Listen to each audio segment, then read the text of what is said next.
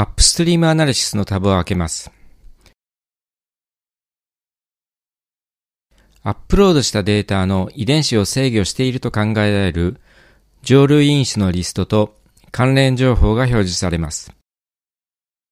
アクティベーション Z スコアを2回クリックして活性化されている度合いの強い順にソートします。活性化されている Γ1 の行のターゲット分子の50をクリックします。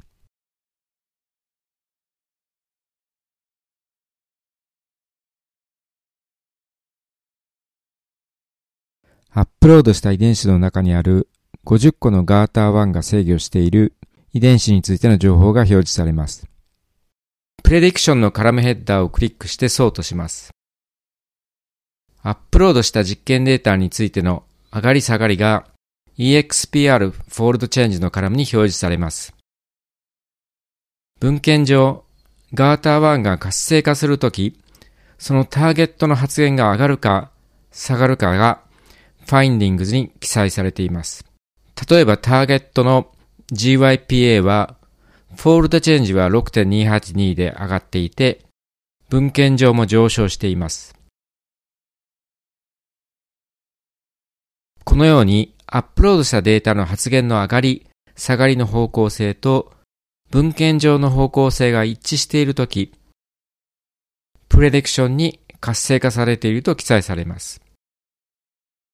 CA1 は文献上下がっているのに、フォールドチェンジが上がっているので、抑制されているとなっています。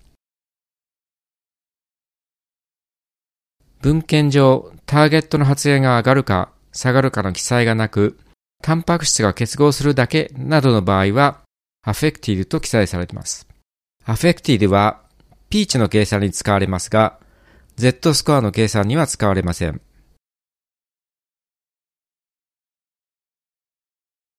Γ1 を選択し、Display as Network をクリックします。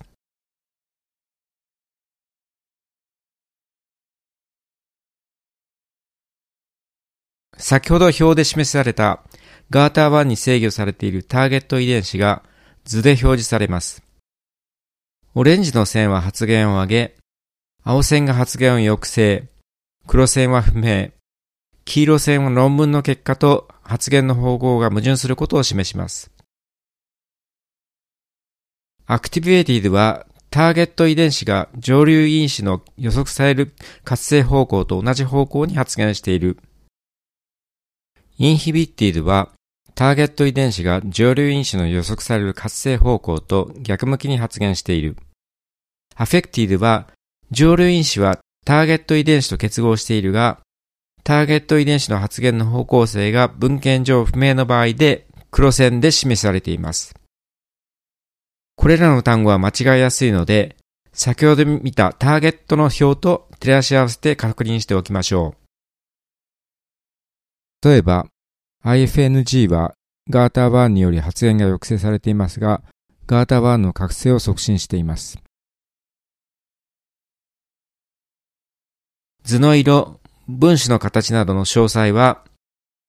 ヘルプからレジャンドを見ると、分子の形、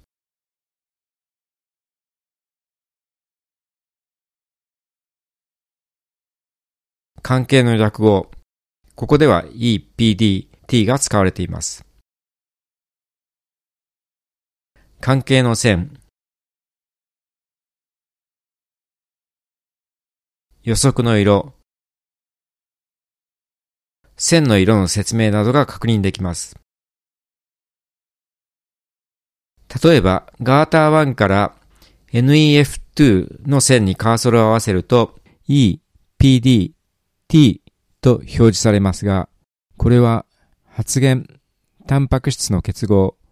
転写に関する情報からなる文献があることを示します。この線をダブルクリックすると文献情報が見れますが、まず右に簡単なまとめが表示されます。Expand をクリックすると、すべての文献リストが表示され、PubMed ID をクリックすると、ブラウザーに文献が表示されます。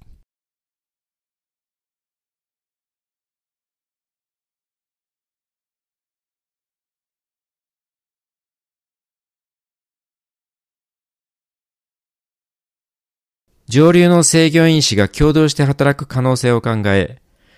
共同して働く上流因子のネットワークをメカニスティックネットワークと言います。これは21個のガーター1と横につながりのある上流因子が405個のターゲットを制御していることを示します。クリックして開きます。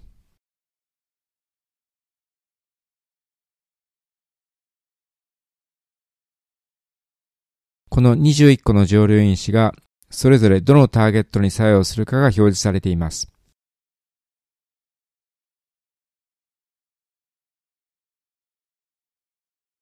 例えば TP53 は ALB の発現を下げていて、これは文献上の記載と合っています。Qiagen Sample to Insight